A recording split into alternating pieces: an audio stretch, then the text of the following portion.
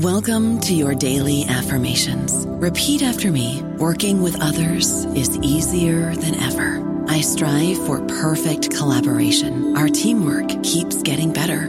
Yeah, affirmations are great, but Monday.com can really get you the teamwork you desire. Work together easily and share files, updates, data, and just about anything you want all in one platform. Affirm yes to start, or tap the banner to go to Monday.com. With Lucky Land Slots, you can get lucky just about anywhere. Dearly beloved, we are gathered here today to... Has anyone seen the bride and groom? Sorry, we're here. We were getting lucky in the limo and we lost track of time. No, Lucky Land Casino, with cash prizes that add up quicker than a guest registry. In that case, I pronounce you lucky.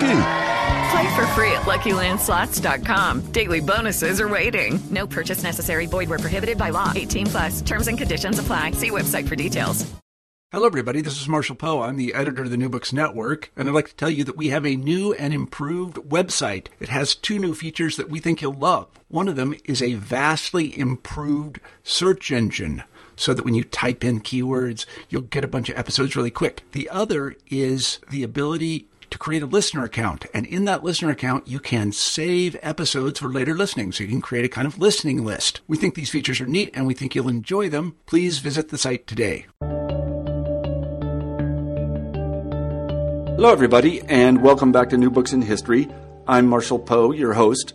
Each week we pick a new history book that we find particularly interesting, and we interview the author of that book. This week I'm pleased to say we have Jay Rubenstein on the show, and we'll be talking about his terrific new book, Armies of Heaven, The First Crusade and the Quest for Apocalypse. I was raised a Lutheran, and we read the New Testament quite a bit, and one of the things that is clear in those books is that Christ was sort of a pacifist. He said that his followers should die for the faith, not fight and die for the faith. You know, turn the other cheek and love thy neighbor and forgive trespasses and that kind of thing. So in this light, the Crusades always appeared to be rather odd to me because here were a group of people that were in fact anointed or allowed by the religious authorities, Christians, to go fight heathens and capture Jerusalem. And I always wondered how they went from the Christ of peace to the Christ of war in the 11th century and the centuries that followed. Well, Jay Rubenstein does an excellent job of explaining how this occurred. And the explanation, I have to say, is really not a simple one. It involves millenarianism, it involves ambition, it involves some rather serious readings of some very odd texts, it involves a hunger for adventure, it involves a desire for salvation. And in a weird sort of way, a kind of mass hysteria, I guess. According to Jay, people actually believed that the end time was coming, and they thought that they had a role to play in bringing it about, and that role would be to fight their way to Jerusalem and liberate it from the Saracens. Along the way, they acted very strangely and in a way that is consistent with people who think the end is coming. They committed horrible atrocities, including cannibalism. They were roasting the Saracens on spits. They spared no one. They plundered. They dug up bodies. They did all kinds of things to desecrate both places and corpses. They acted in ways that were really, in the European context at the time, very unusual. And again, as Jay explains, it's because they thought they were living in a unique time, that being the end time. Once they got to Jerusalem, they wondered whether, in fact, the end time had already come and they were living in it. This is a really fascinating book. Even if you think you know a lot about the Crusades, and particularly the First Crusades, I really recommend that you read it. I enjoyed talking to Jay today, and I think that you'll enjoy the interview. So without further delay, here it is. Hi, Jay.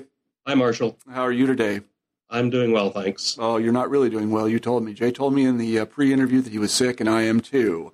But I'm glad to have him here. We have Jay Rubenstein on the show, and we'll be talking about his wonderful new book, Armies of Heaven, The First Crusade and the Quest for Apocalypse. It's an extraordinarily readable book. I told Jay again during the pre-interview that I very much admire the way that he writes. I know because I was a wannabe medievalist at one time. I know how difficult the sources are here, and I know how difficult it is to translate what they say into a readable story. But Jay, it seems, is a master at this. And I highly recommend you pick up the book because it is really a rip and read. there's lots of stuff in here for everybody. I was going to say there are some parts of it that are a little bit disturbing. Would you agree with that, Jay? I would agree with that. It got to be a depressing project at times. Yeah, it's a little bit disturbing, but nonetheless, it's an extraordinarily good read, and you will learn a lot from it. I know that I did, so we want to congratulate Jay on the book. Let me begin the interview, Jay, by asking you to say a few words about yourself. Okay, I teach at the University of Tennessee in Knoxville, and I'm originally sort of from the South. I come from a small town in Oklahoma. In 1989, I won a Rhodes Scholarship and went to Oxford. I'm from a small enough town that they chose to name a street after me. What town is it? I'm from Kansas, so maybe I've been there. I have relatives in Oklahoma. Cushing, Oklahoma. Cushing, I don't know. Near Stillwater, where Oklahoma State is. Yeah, okay. And then I went to the University of California at Berkeley. By then, I was pretty firmly entrenched in the medieval history game.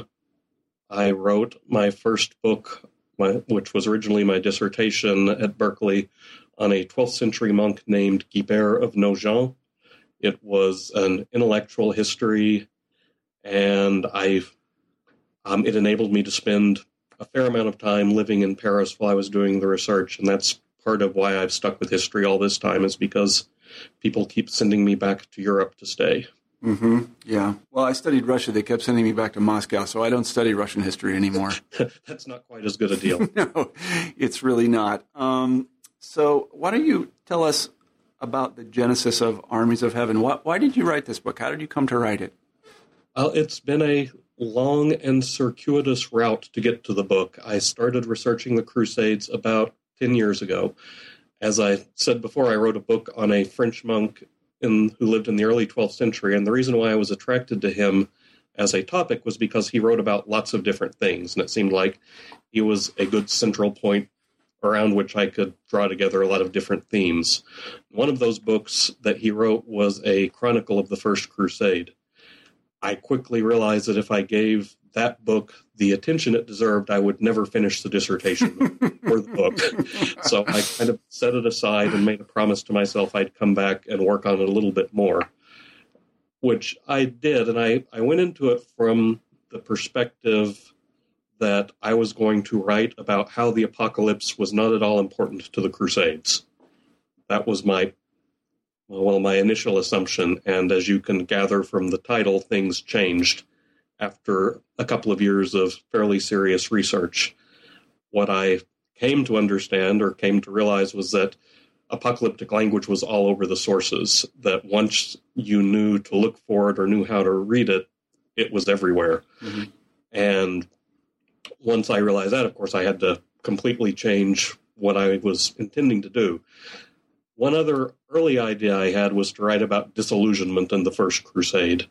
And so I wanted to write about how initially there was a huge amount of excitement generated in Europe about the First Crusade, and then how and why people gradually lost that edge, lost that feeling of enthusiasm, lost their belief in the whole idea, as it were.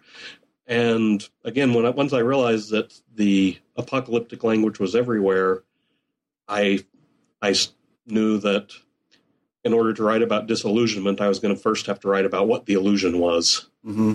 And that became, in itself, such a huge project that rather than write about the aftermath of the First Crusade, as I'd expected to do, I ended up writing a book about the First Crusade itself and how people understood it at the time. Mm-hmm. Mm-hmm. I see. So let me just say that it's always nice when doing research, or let me put it differently, it's always nice to hear a historian say that their minds were changed by something they found in the sources. It's a rare, it doesn't happen all that often, but yeah, it's funny because in my own work, I hate to lapse autobiographical here. My dissertation, I set out to prove X, and it took me a long time to realize that I had Y. It took me a really long. I hung on to it for a long time, and I really did. But I did have Y. And I was fairly disheartened. There came a point when I found what I now refer to as the smoking gun. Yeah, right. And it's a diagram showing how 1099 and the conquest of Jerusalem had ushered in the final acts of history. Yeah. And I looked at that and thought, oh, no. Yeah, I mean, and I had really worked. If you read my dissertation, you find X. But then if you read the book that came of it, you find why. And in between, you find hell. Because I really couldn't believe what I was reading. I really couldn't. I read it and I say I can't believe this is true, but it was true. And anyway, so it's nice. It's nice to hear that the sources do mean something to us. So let's talk a little bit about the sort of intellectual background, or let's say the history of ideas, the background of the history of ideas to the Crusade. First of all, tell us what does the word apocalypse mean, and why is it important? Apocalypse is a Greek word that Latin writers borrowed, and it means essentially revelation. It's the medieval Latin word or medieval Latin title for the book of Revelation, the last book of the Bible that, causes so much confusion and excitement today about what will happen at the end times. And when does it sort of enter currency in Christian writing? Is it early? It's hard. The Apocalypse itself, I think, was one of the last books to be brought into the canon, and it was something that a lot of people, I think that the Church Fathers did with some amount of consternation, because it's a fairly dangerous book if you take its ideas literally.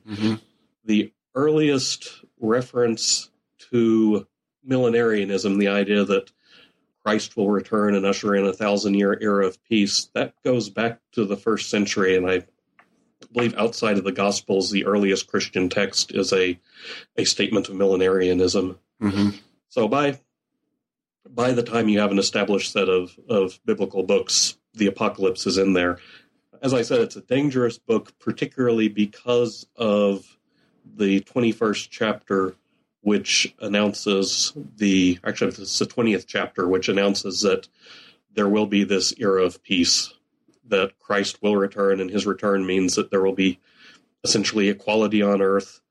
There will be perfect justice. The world will be ruled by a panel of saintly judges rather than by an empire, rather than by a king. And if you apply this idea very literally, it's a, for all intents and purposes, a revolutionary doctrine. But prior to that, there was going to be quite a mess. Yes, if I recall correctly. I haven't read Revelation in a long time. Because it's dangerous, I'm afraid, what I'll do. Lawn and 7-headed beasts with all that. Yeah, it's full of what seem to be metaphorical language that you really can't make heads or tails of. At least I can't. Well, one of the questions I wanted to ask you was this, before we actually get into the motivations for launching the Crusade. I was raised a Lutheran, and we read the New Testament a lot. And it seems to me that the New Testament is full of what is basically pacifism. You weren't supposed to fight and die for Christ. You were supposed to die for Christ, right? You were supposed to become a martyr. And in the first 3 centuries of the church, that's what Christians did, right? They just offered themselves up. They're like, I'm not going to fight back. I'm going to go to the wall, or as they would say, go to the crucifix or get beheaded or whatever, because that's what Christ did. I'm not going to fight because I have to turn the other cheek and love thy neighbor and all that other stuff. How did people in the 11th century get from that to we really ought to march to the Holy Land and pretty much kill everybody in our path who disagrees with us? I'm not sure if one can draw a direct. I didn't say it was direct. I'm just asking you a hard question. The Gospel does have a couple of passages in it. I don't recall the verses offhand. Maybe you will, where Christ says that he will come bearing the sword.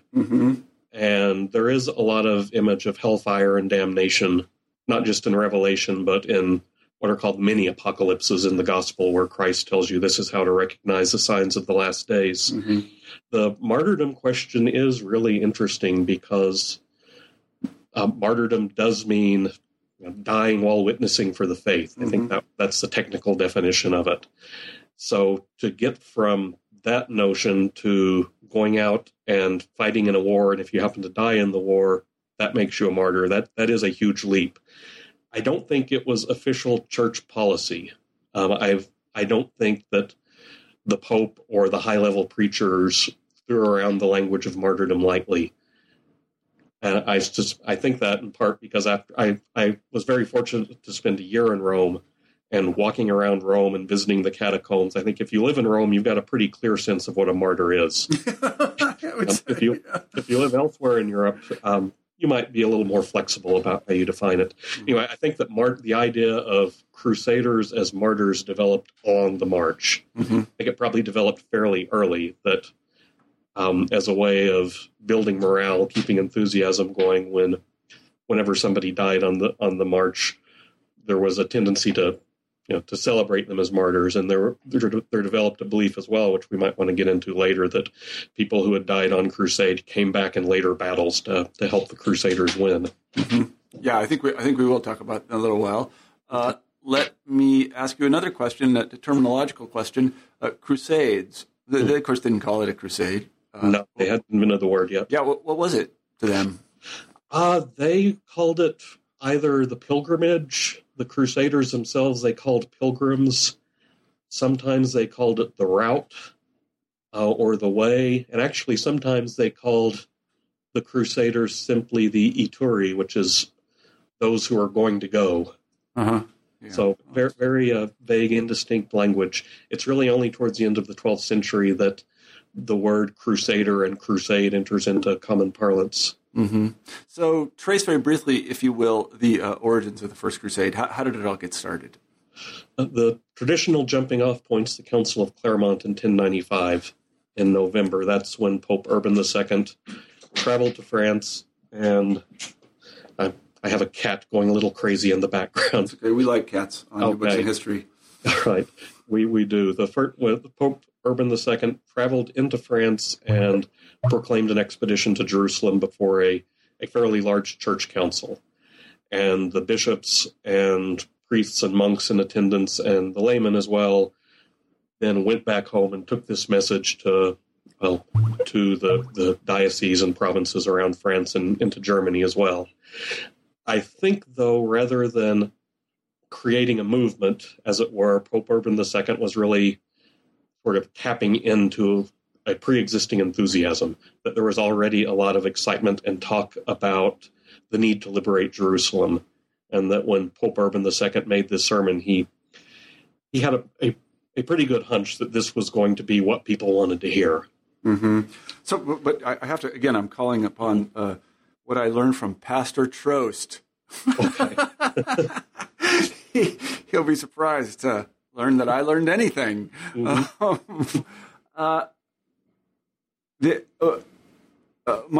Christ's kingdom is not of this world. Jerusalem has nothing to do with it. Isn't that right? It might as well be, Queens. It would be nice if everyone did believe that. I'll say as well as kind of background to me and why I took this perspective on the book.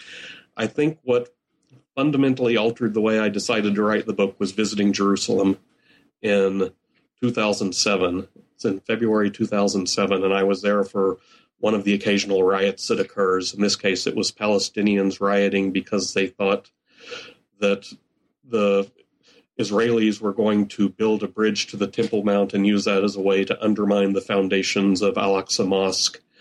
I remember this, Yeah, and being in Jerusalem and being around this kind of sort of, craziness, for lack of a better word, it gave me a very clear sense of how Jerusalem makes people just think weird things. It's a really, it's a living place, and it can be a sort of daunting place because of the history and the myth which surrounds it. Now, Christ's kingdom is not of this world. I think for a good chunk of the first 1,000 years of Christian history, everybody was pretty happy with that idea.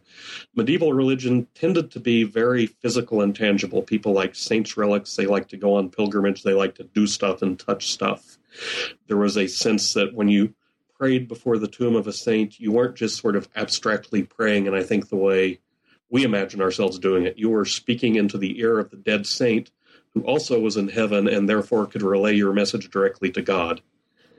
And there was a sense that saints were very much alive in their tomb. Anyway, all that's a way of saying that medieval religion was a very physical, tangible religion. It wasn't the kind of Lutheran Protestant religion that we're used today, or even the Vatican II religion that we're used to. Yeah.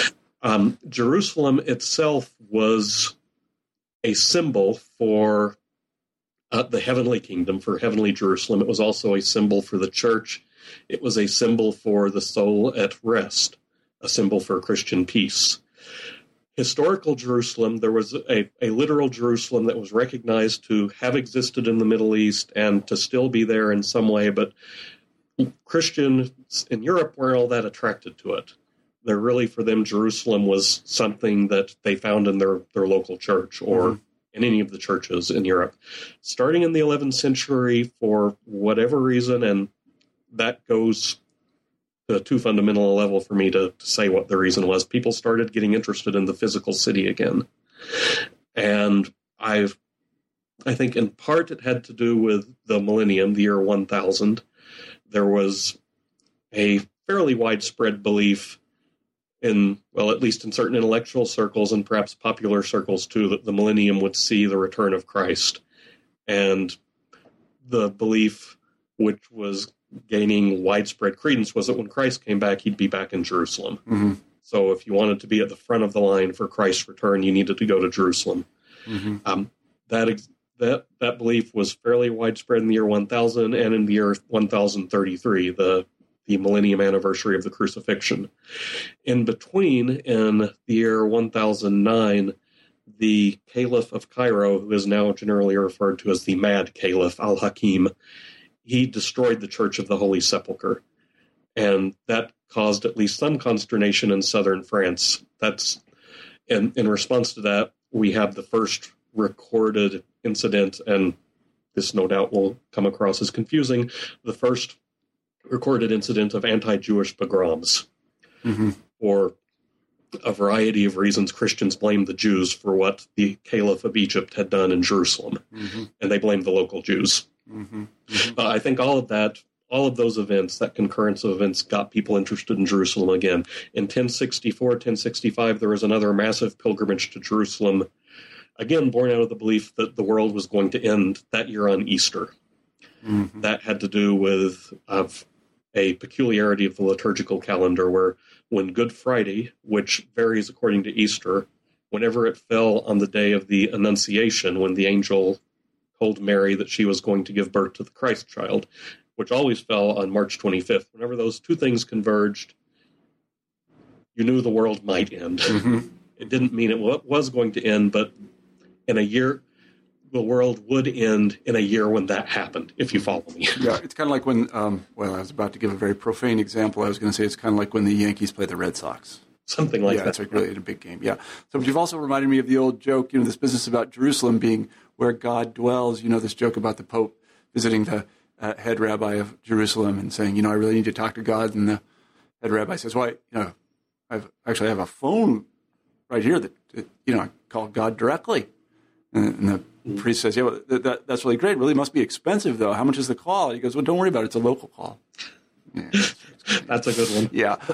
So what the heck did they know about Jerusalem, though? These really Northern Europeans. What did they know?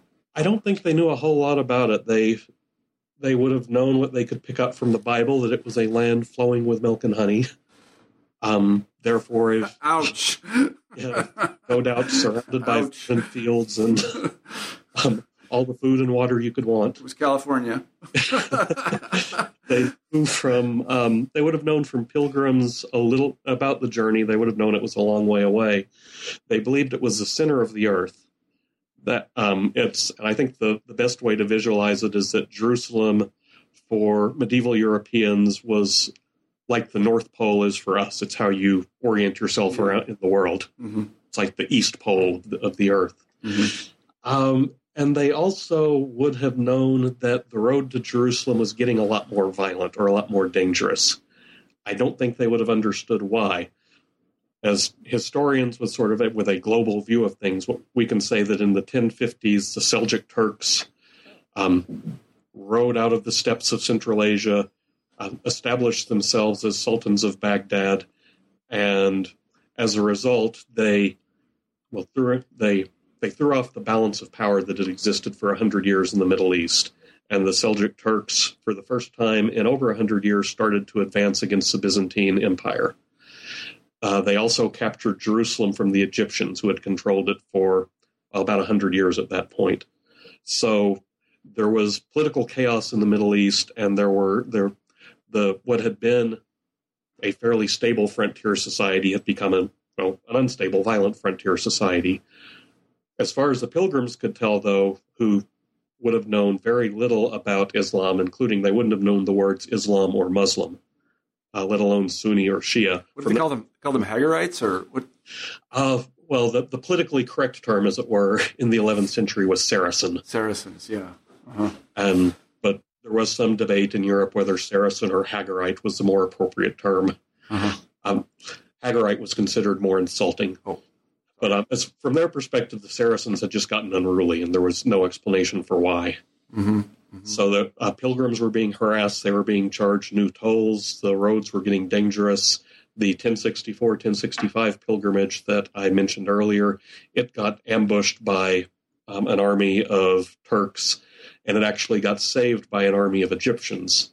Mm-hmm. So the Sunnis ambushed them, the Shias saved them. The response that one of the pilgrims had to this situation is fairly revealing. He described it as saying, it was miraculous, Satan cast out Satan. Mm-hmm. Mm-hmm. So one evil force conquered another. Right. But at any rate, they knew that the road had gotten more dangerous. They knew Jerusalem was a place loaded with historical and spiritual significance. They liked relics. They liked bodies of saints. Jerusalem as a city, from their perspective, was one giant relic. Mm-hmm. Christ had touched every corner of it. The Virgin Mary had touched every part of it. I don't think they were aware that Jerusalem had in fact been destroyed by the Romans and entirely rebuilt. Right. Yeah. But from their perspective, they were going right back to where Christ had lived, and the city, in their imagination, would be sort of glowing with spiritual radiation. Mm-hmm. Mm-hmm. And one of the interesting things I thought you were about to touch on it is that the Christian idea of this holy place, and this would include Rome too, mm-hmm. did kind of it varied from abstract to concrete, because the Christians were always founding new Jerusalems in various mm-hmm. places and new Romes. Mm-hmm. Yeah, and so when they become fixed on the actual Jerusalem, it's kind of an interesting moment, at least for me. I know that Rome wanders around a lot. Mm-hmm. And then, of course, Constantinople and so on and so forth. And then these new Jerusalems that you find. Jerusalem certainly does, too. Another building trend in the 11th century was architects started attaching round chapels to churches, churches within churches that were intended to represent the Holy Sepulchre. Mm-hmm. Were, in theory, modeled after them. You can still visit lots of them in Europe. There's a famous one in Bologna, for example. Mm-hmm.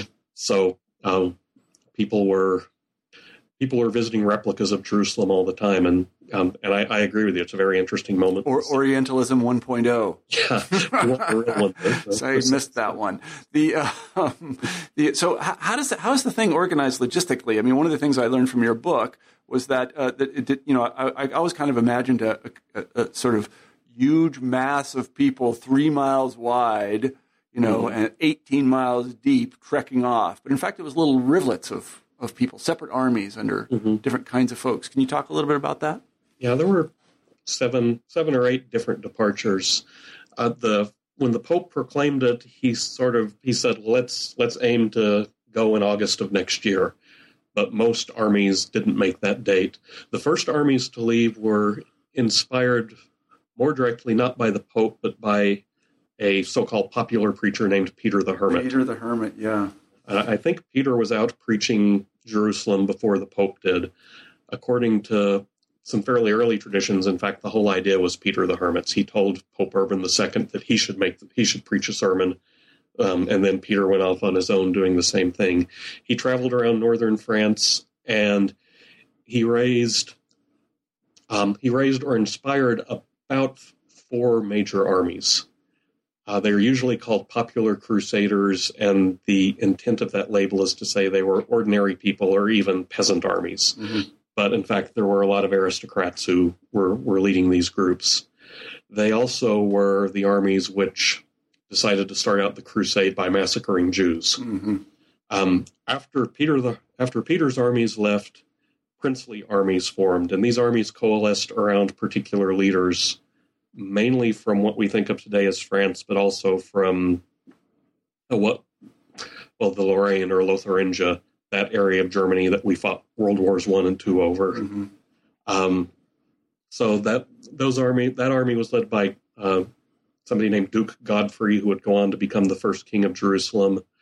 The brother of the king of France led a small army. The Duke of Normandy, the Duke of Flanders raised armies. And in the south of France, Count Raymond, who was probably the richest of all the Crusade leaders, he raised probably the largest army of them all. But no, they weren't put together by a central force, by a single charismatic leader. They were put together by different leaders. If you joined the Crusade, you were expected to pay your own way. It was a huge financial commitment. There was no sort of, as we would think of today, there was no sort of central mess hall on Crusade. You were responsible for feeding yourself. If you had a particularly generous lord, he would provide you with the necessities of life, with sustenance. But it was very much a ground-up organization. Mm-hmm, mm-hmm. And how many people are we talking about here over the entire span? Let's say at departure. At departure, I think the low-end estimates tend to be about 80,000 people. Mm-hmm. I think that's probably a fair estimate for the princely armies. I think if you throw in Peter the Hermit's followers, it could go up to anywhere, even up to 200,000 people altogether. Mm-hmm. This included not just warriors, but it included, if you're a knight, you've got to have a squire, you've got to have people who are your arms bearers. It included foot soldiers.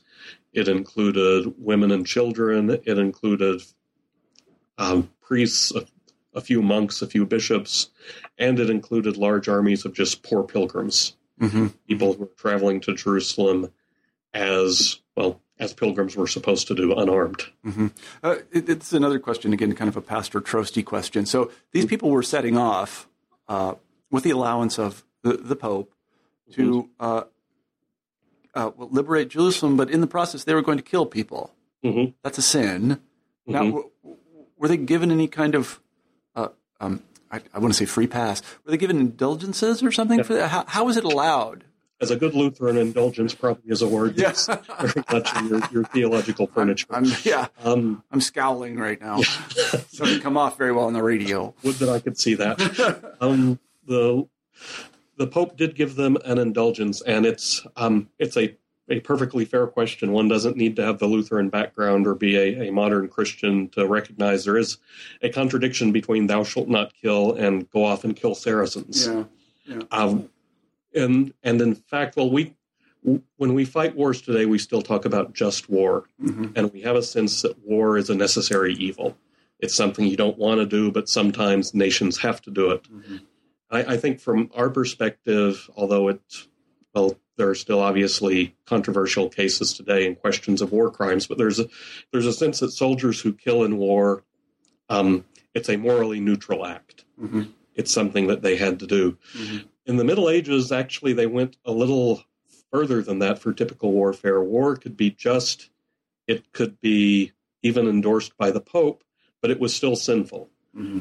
The classic example is the Norman conquest of 1066, which was endorsed by Pope Alexander, and he actually sent the papal banner so that the Normans could carry it into battle to say, the Pope has said, you're in the right. When the Norman conquest was over, then the Pope assigned penance to all of the Norman soldiers. Mm-hmm. Any violent act they had done during the course of the battle, they had to do penance for because it was sinful. Mm-hmm. So war, in fact, wasn't, even when it was a necessary evil, it was still evil. Still evil, yeah, right. And that's for a best case moral war that you can imagine. Most warfare was just flat out evil. Yeah. So the Crusade offered a rather startling solution to this problem.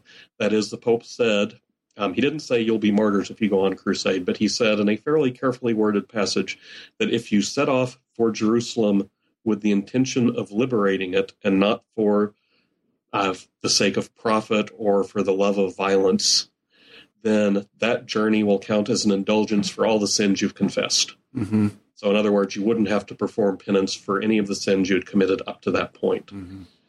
This is a revolutionary idea because even in its most conservative sense, the Pope is saying not just that war is not evil, but in fact, war itself is good. Mm-hmm. That if you kill your enemy, it doesn't only not detract from your store of virtues, it adds to it. It makes you a more virtuous person to have done this.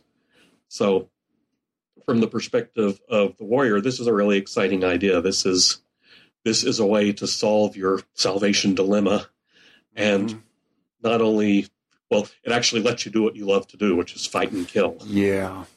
Yeah, I'm not quite sure what kind of a contribution that is to theology, but in any event, I suspect it lies at the root of the eventual crisis that indulgence creates for the Catholic Church in the 16th century. Yeah, I suspect you're right. So Peter the Hermit heads off, but on the way, he and his fellow pilgrims stop in some very nice places. Well, I think they're in the Rhine River Valley or something like that. The Mosel River Valley, maybe? The Rhine. Rhine, yeah. And I've been to some of these places. They're lovely. And they decide that they're going to kill Jews. Mm-hmm. Why do they do that? And one of the things about your book that I really liked, I'm sorry to cut you off there, but you point out that this isn't a long Christian tradition. This is the beginning of that long Christian tradition. And so they were acting in a way which was very strange. Yeah, this was new. The only previous pogrom is the one I mentioned earlier in 1009 in response to the news that the Holy Sepulchre had been destroyed. And that makes it, well, it's fairly striking that in both cases, something is happening at Jerusalem or about to happen at Jerusalem, and this makes people want to kill Jews. There's some deep-seated connection there. And I think that the answer lies in basic apocalyptic thought.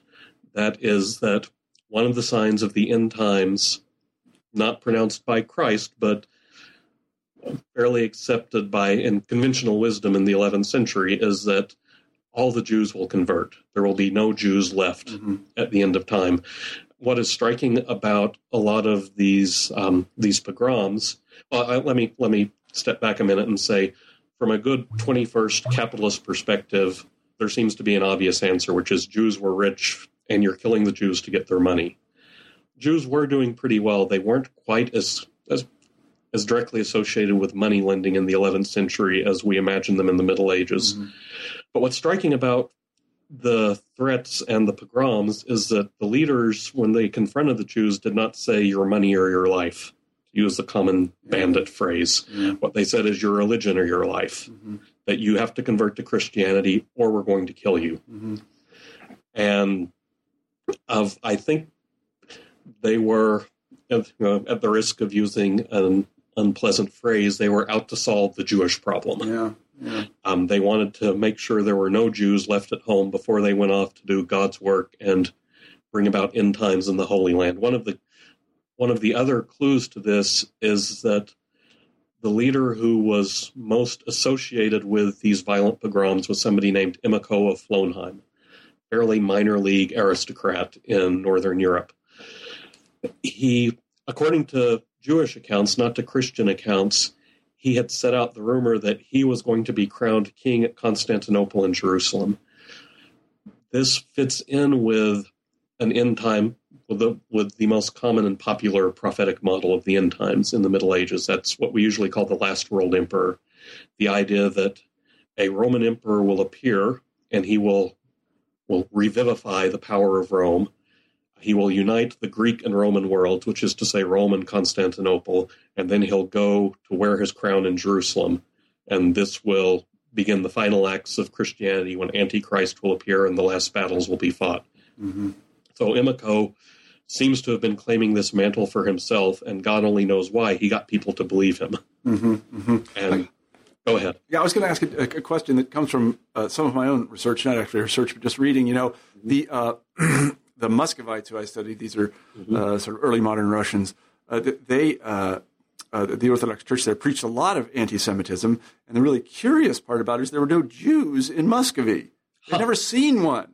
And what did these Northern Europeans know about Jews? I thought most of the Jews that they would encounter would be in the Rhine River Valley. Had Peter ever met or seen a Jew? I mean, did he know what they were? Yeah, they would have known Jews fairly well at this point. I think starting around the turn of the millennium, there had been fairly extensive Jewish immigration to the north from areas like Spain and and southern France.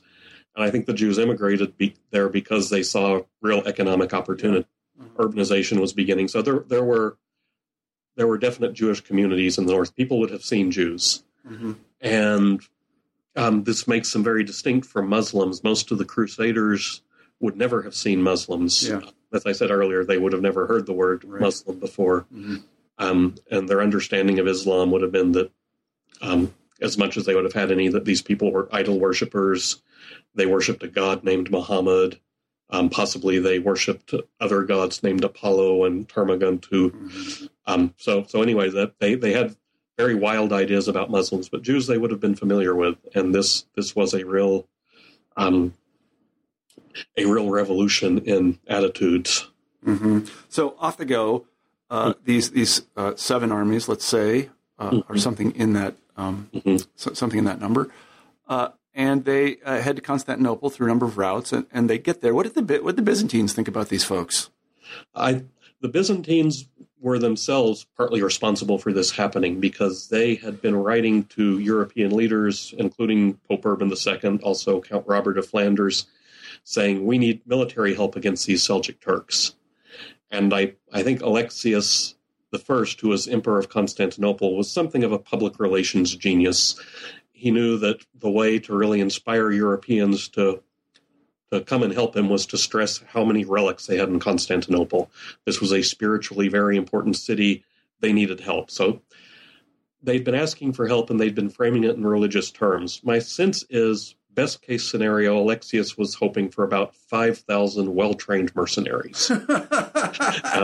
And I can always imagine him, or I always imagine him looking out his window one day and seeing Peter the Hermit's armies arriving by thousands and thinking, oh God, what have I done? So this was going to be a much bigger logistical problem for him than he had expected. All of these armies were arriving one after another, all hoping to be fed and housed for the winter and all hoping for support to get on the way to Jerusalem. And what did he do? Initially, he didn't handle it very well. With Peter's armies, he kind of hurried them on toward Nicaea. He told them, don't go all the way to Nicaea because if you do, the Turks will attack you and there's going to be trouble. But Peter the Hermit's armies didn't listen. They didn't mind well. They, in fact, decided to attack Nicaea, and they got wiped out, almost to a man. Probably a few hundred survived. When the first armies arrived, he tried similar rough treatment with them. He tried to force them away from the city.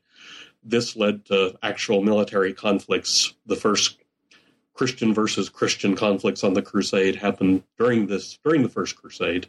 There was fighting outside the gates, and eventually, through I guess sheer negotiation, willpower, and the distribution of food, and also bribing the leaders, Alexius managed to calm those first armies down. By the time the last armies arrived, he'd gotten a lot better at it. He knew how much food to give them. He knew how many people to let into the city. And you can see a real evolving attitude among the Crusaders. The first ones to arrive hated Alexius. The leadership hated him. They thought he was conspiring with the Muslims against them. The last armies to arrive thought Alexius was just wonderful. So he sort of funnels them through Constantinople. Yes. And he sends them, let me clarify from his perspective, what he wants them to do is take back the cities that Constantinople has lost recently to the Seljuk Turks. And this would be like Nicaea. Nicaea is the first one. Nicaea. So do they get Nicaea? They do get Nicaea. They lay siege to Nicaea. It's an impossible city to besiege on land because it sits on a lake. Yeah. And they were always able to sort of funnel supplies into the city through the lake. So in order to completely seal the siege, Alexius and the Crusaders together accomplished the astonishing feat of transporting ships over mountains, getting them onto the lake, and sealing the city off completely. Nicaea had only recently been captured by the Turks, and there was probably a fairly strong contingent within the city sympathetic toward the Greeks. And they negotiated a surrender and negotiated it in such a way so that before the Crusaders knew it had happened, the Greeks had gotten into the city and reestablished government on it. this no doubt disappointed a lot of the common soldiers who'd been hoping to plunder the city and restock their supplies. Right. And is it at this point that we start to see, I'm sorry, I just can't remember, that we start to see some very odd behavior in terms of how they practiced warfare? Things start to change at this time. One of the less reported moments of the siege of Nicaea happens in the first battle. The leader of Nicaea, the governor of it, was a Turk named Kilij Arslan. He led a relief force, and it was repelled by the Franks, which is, say, the Crusaders. Mm-hmm. And after the battle ended, the Franks decapitated a lot of the corpses, which is something they didn't do in Europe. They didn't do in fighting Christian armies.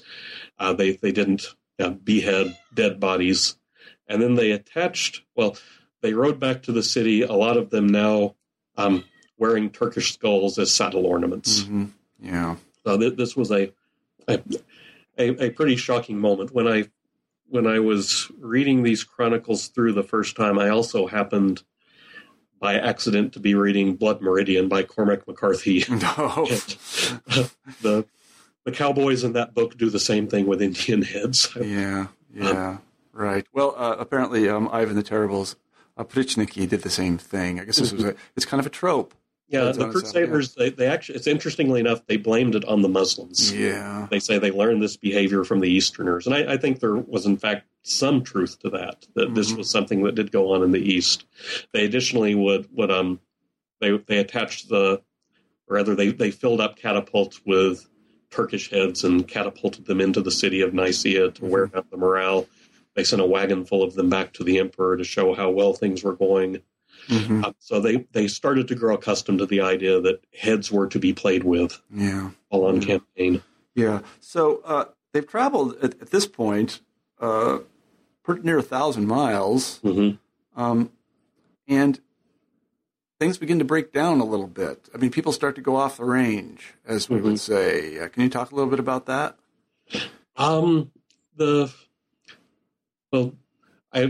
By going off the range, do you mean deserting the army? Yeah, well, they're deserting the army, and they start to do things that aren't, let's say, leading them directly to Jerusalem. Yeah, the first, I think there's a desire among a lot of Crusade historians to make everything they did seem rational. So like there was a higher purpose to it. Mm-hmm. I think, though, to do that, we're arguing with a bit of hindsight. After the capture of Nicaea, the Crusaders continued on towards Antioch, a fairly long march. Mm-hmm. Along the way, part of the army broke off, and they traveled through an area called Cilicia. While traveling through there, they captured the city of Tarsus, where St. Paul was from, and there was a sense of, this is a place full of religious significance. But I think the leaders of that army really were out looking for plunder and interested in advancing their own careers a bit. Mm-hmm. One of the leaders of that expedition, whose name was Baldwin, it's actually the younger brother of Godfrey, future king of Jerusalem. Rather than rejoin the army, he continued on into what's a city called Edessa. It's now sort of on the Syrian-Turkish border, and he established himself as Count of Edessa. This was the first of what became known as the Crusader states. The rest of the army went on toward Antioch. But at this point, you do see some breakdown in discipline in the ranks, and you do get a fairly clear sense that some of the Crusade leaders, at least, are not as invested in the notion of holy war as a lot of the others are. Mm-hmm. Mm-hmm. I see. So I was going to say we're I'm not saying we're not running out of time, but I want to hurry along here to get to the climax of the story, if it has a climax. And so they work their way through the Levant, and they finally do make it to Jerusalem. What happens there? They make it to Jerusalem after an 8-month siege at Antioch. Yeah. That's where things really start to go off the rails of reality. Yeah. Where soldiers report seeing armies of saints riding down from mountains to help them in battle. St. Andrew starts appearing regularly and talking to one visionary in particular about, both where to find particularly powerful relics and also, even battle strategy. And eventually, though, after Antioch is captured, after a long march through what is today Syria and Lebanon, after a siege at Mara, the city of Mara, which includes, rather theatrical acts of cannibalism on the part of the Crusaders, where they seem to have put Muslim bodies on spits in front of the city and roasted them and ate them as a way to demoralize the defenders. Finally, they get to Jerusalem. It's a fairly rump army at this point. Probably about 10,000 of the original 80 to 100,000 soldiers are left. This has the decline in numbers has been a result of death by battle, obviously, death by disease, famine, desertion. A lot of the Crusaders deserted at Antioch because the siege had just seemed hopeless. A lot of them deserted at Mara because they were put off by the cannibalism. So, very small group arrives at Jerusalem. One of the soldiers meets up with a hermit who claims to have a pipeline to God. It's a local call, as you said earlier, in Jerusalem. And he tells them, attack the city right away. You don't really need siege equipment. God will let you in. So within a week, the Crusaders attack the city. In fact, it doesn't work at all. They only have one siege ladder. They can't get into the city. And they settle in for what looks to be another long siege. They can't afford it to be too long a siege, though, because Jerusalem, which had been a Turkish city, has since been recaptured by the Egyptians. Jerusalem is an Egyptian city, and if they wait too long, a relief army is going to arrive from Egypt and wipe them out. So they have to get into the city quickly. To do this requires that they get their spiritual house in order and their military house. The military house part's fairly easy to explain. They set up 2 massive siege towers to try to penetrate the walls of the city. The spiritual house requires, fasting. Not too difficult to do when you're in the middle of food. They also conduct religious processions around the city. The Muslim defenders of the city apparently take great delight in ridiculing them during these. They set up mock crucifixion scenes on the walls of the city and urinate on them and call up to the soldiers and say, look what we're doing. But anyway, the soldiers themselves, they conduct a procession around the city, very deliberately intended to recall the Battle of Jericho, where the soldiers marched around the city and caused the walls to collapse, the Israelite soldiers. They go up to the Mount of Olives, where Christ is expected to appear, and where Antichrist is expected to appear as well, and listen to sermons about what they're going to do. And then on July 15th, they finally break through the walls of the city and get into Jerusalem. Mm-hmm. It is, in every sense, a climactic scene because, they wipe out the garrison almost to a man. The first day they get into the city, there is indiscriminate killing of men, women, and children. The area around the Temple Mount, according to the earliest chronicles, the streets are flowing ankle deep with Saracen blood. According to later chronicles, chroniclers wanted to up the ante from there, so they would say it's not ankle deep, it's shin deep. It was deep enough that the blood was splashing into the boots of the soldiers. It actually was knee deep. The rivers of blood were running so fast that they were carrying body parts down the street.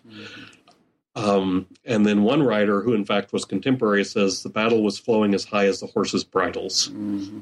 That's an outrageous image, but he got that from the Book of Revelation or the Book of the Apocalypse, where there's a verse in there describing how the angel of the Lord shall take in the harvest of the earth, run it through the winepress of the Lord's wrath, and blood shall flow out as high as horses' bridles. Mm-hmm. I don't know if the writer who used that image really saw the blood flowing that deep, or if he knew he was engaging in a literary flourish. But whatever the case, when he wanted to describe the Battle of Jerusalem, the only way he could do it was filter it all through the Apocalypse. Mm-hmm. Mm-hmm. And then over the course of the next 2 days, some prisoners got ransomed the next day. And this led to consternation and debate among the Crusade army, and they ultimately decided the only fair thing to do was to kill everyone. Mm-hmm. So then all of the prisoners who were left were killed. Mm-hmm. Mm-hmm. 6 months later, when pilgrims visited the city of Jerusalem, one of them says very graphically he had to use his cloak to cover his nose because the stench from dead bodies was still so bad. Mm-hmm. Mm-hmm. What happened to the civilians in the city? I say they were killed. They were all killed too. All killed. And so about how many people were killed? A few were left in order to, a few were spared so that they could help dispose of the corpses. I see. Yeah. We don't know how many were killed. Muslim estimates, one Muslim historian says 70,000. That's way too high. Yeah. I think he's exaggerating for literary effect. Uh-huh. Other sources might put it around 10,000. Again, a lot of my colleagues in Crusade history have pushed the numbers down as far as possible to say, well, the massacre really wasn't all that bad. But the low-end estimate is 3,000. Mm-hmm. And if you think, well, 3,000, that's the number killed on 9/11. Yeah. And that's 3,000 in New York City. It was a horrible thing. 3,000 in a medieval city. Yeah. That would be unthinkable. It's also not 3,000 people killed by bombs and bullets. Right. It's 3,000 people knifed at close range. Mm-hmm. Hacked to death. Yeah. So what did the Crusaders do then? What did they do in Jerusalem? Did they sit and wait for the end time? I think a few of them were hoping it would happen. Some Crusaders during the battle claimed to have seen a rider on a white horse charge down from the hill, leading the troops over the walls. This is, again, an apocalyptic image. The white horse was associated with Christ, and he would appear at the end days on a white horse, all clad in white armor, as this rider was. When it didn't happen immediately, they set about creating a government of Jerusalem, and this is both high political and theological drama, because you don't just make a king of Jerusalem lightly. When you make a king of Jerusalem, you're recreating the line of kingship that goes back to David. David, yeah, the Davidic monarchy. Mm-hmm. And in some of the medieval manuscripts I've looked at, they have lists of kings of Jerusalem, starting with Saul and David, running through the Old Testament kings, and then seamlessly going straight to Godfrey. So you're reigniting that line. You're also potentially bringing about the last days, because one of the signs will be that there will be a king in Jerusalem. Mm-hmm. And I think this made a lot of people uneasy. And the compromise that the Crusaders seemed to have reached was Godfrey would become king, but he wouldn't wear a crown. Mm-hmm. That was just too loaded a symbol. So in the immediate aftermath of the battle, there was still expectation that the apocalypse might be happening. It was aided along because word came, once Jerusalem had fallen, that Egypt indeed was advancing a large relief force against the Franks, and they had to fight one more battle. Some people couldn't believe there was one more battle to be fought. I think the reason why is because this battle might very well be it. Mm-hmm. And if you say it with modern terminology, if you say that, well, the French armies were going to fight the Egyptians, that sounds pre-Napoleonic, but not necessarily apocalyptic. Mm-hmm. If you use the terms the Crusaders used, it was Jerusalem was advancing an army to fight Babylon. Babylon being the name for Egypt that was in most common parlance. Jerusalem against Babylon is the very definition of the apocalyptic final battle. Mm-hmm. So there was one more apocalyptic battle to be fought. The Crusaders won it again. Alas, the world still didn't end. But in Jerusalem, at least for another couple of years, I think there was an ongoing sense that the apocalypse could be happening. Interestingly enough, in Europe, for another 20, 25 years, within learned circles, when they dealt with the Crusade and what was going on, the question they asked was not so much, which at least some of them asked, was not so much, is the end near, as we say today? Is the apocalypse imminent? The question they asked was, has it already happened? Mm-hmm. Mm-hmm. Did we just see the apocalypse, and are we now in sort of stoppage time before everything really does wrap up? Mm-hmm. Mm-hmm. That's a very interesting take on things, because we do think about apocalypses in a kind of binary sense. Mm-hmm. They aren't, and then they are, and that's that. Mm-hmm. There is no long transition, confusion. Mm-hmm. So, I mean, it's easy to understand why they would hold fast to that idea. A little bit like I held fast to the thesis of my dissertation, even though the sources showed it was wrong.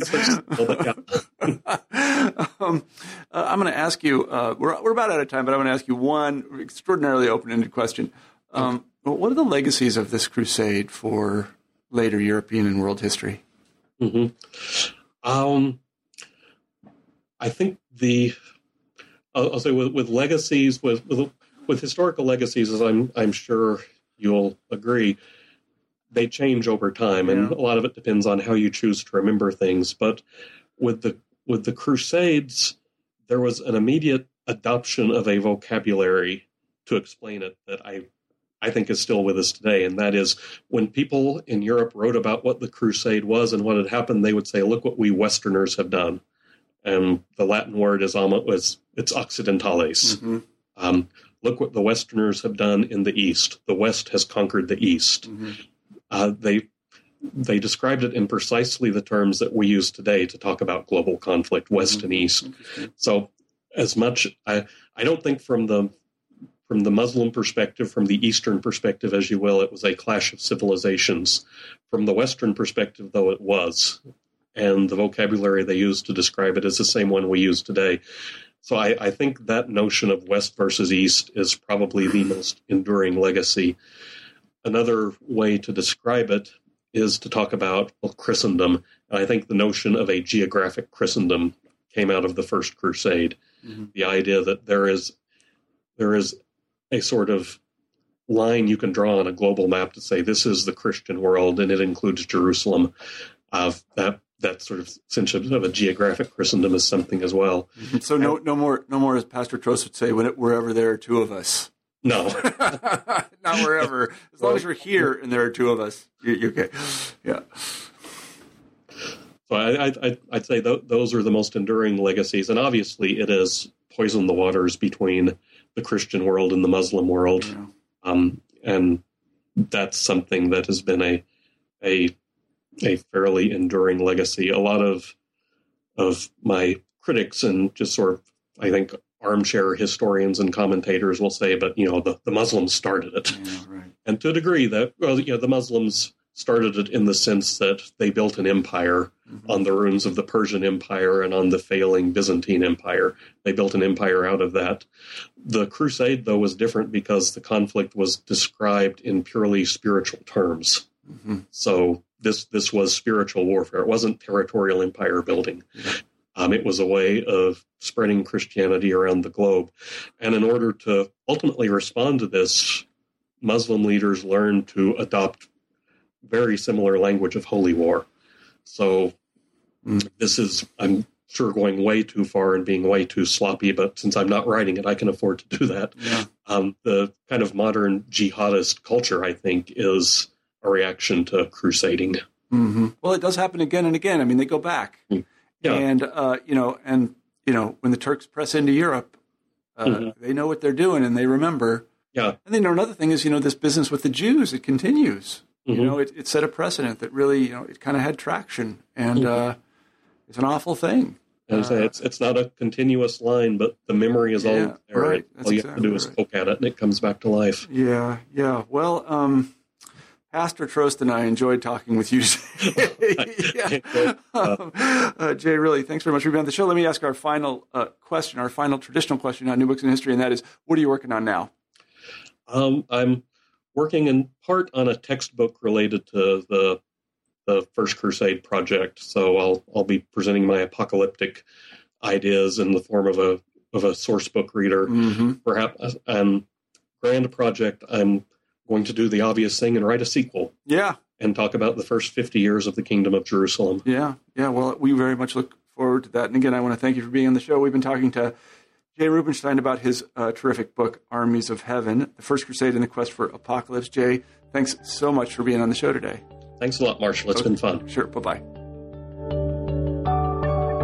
You've been listening to an interview with Jay Rubenstein about his book, Armies of Heaven, The First Crusade and the Quest for Apocalypse. I'm Marshall Poe, the host of New Books in History. I hope you have a great week.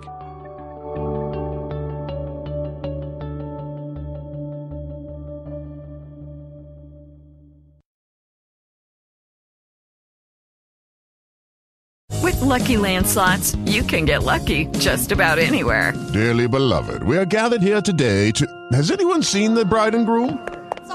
Sorry, we're here. We were getting lucky in the limo and we lost track of time. No, Lucky Land Casino, with cash prizes that add up quicker than a guest registry. In that case, I pronounce you lucky. Play for free at LuckyLandSlots.com. Daily bonuses are waiting. No purchase necessary. Void where prohibited by law. 18+. Terms and conditions apply. See website for details.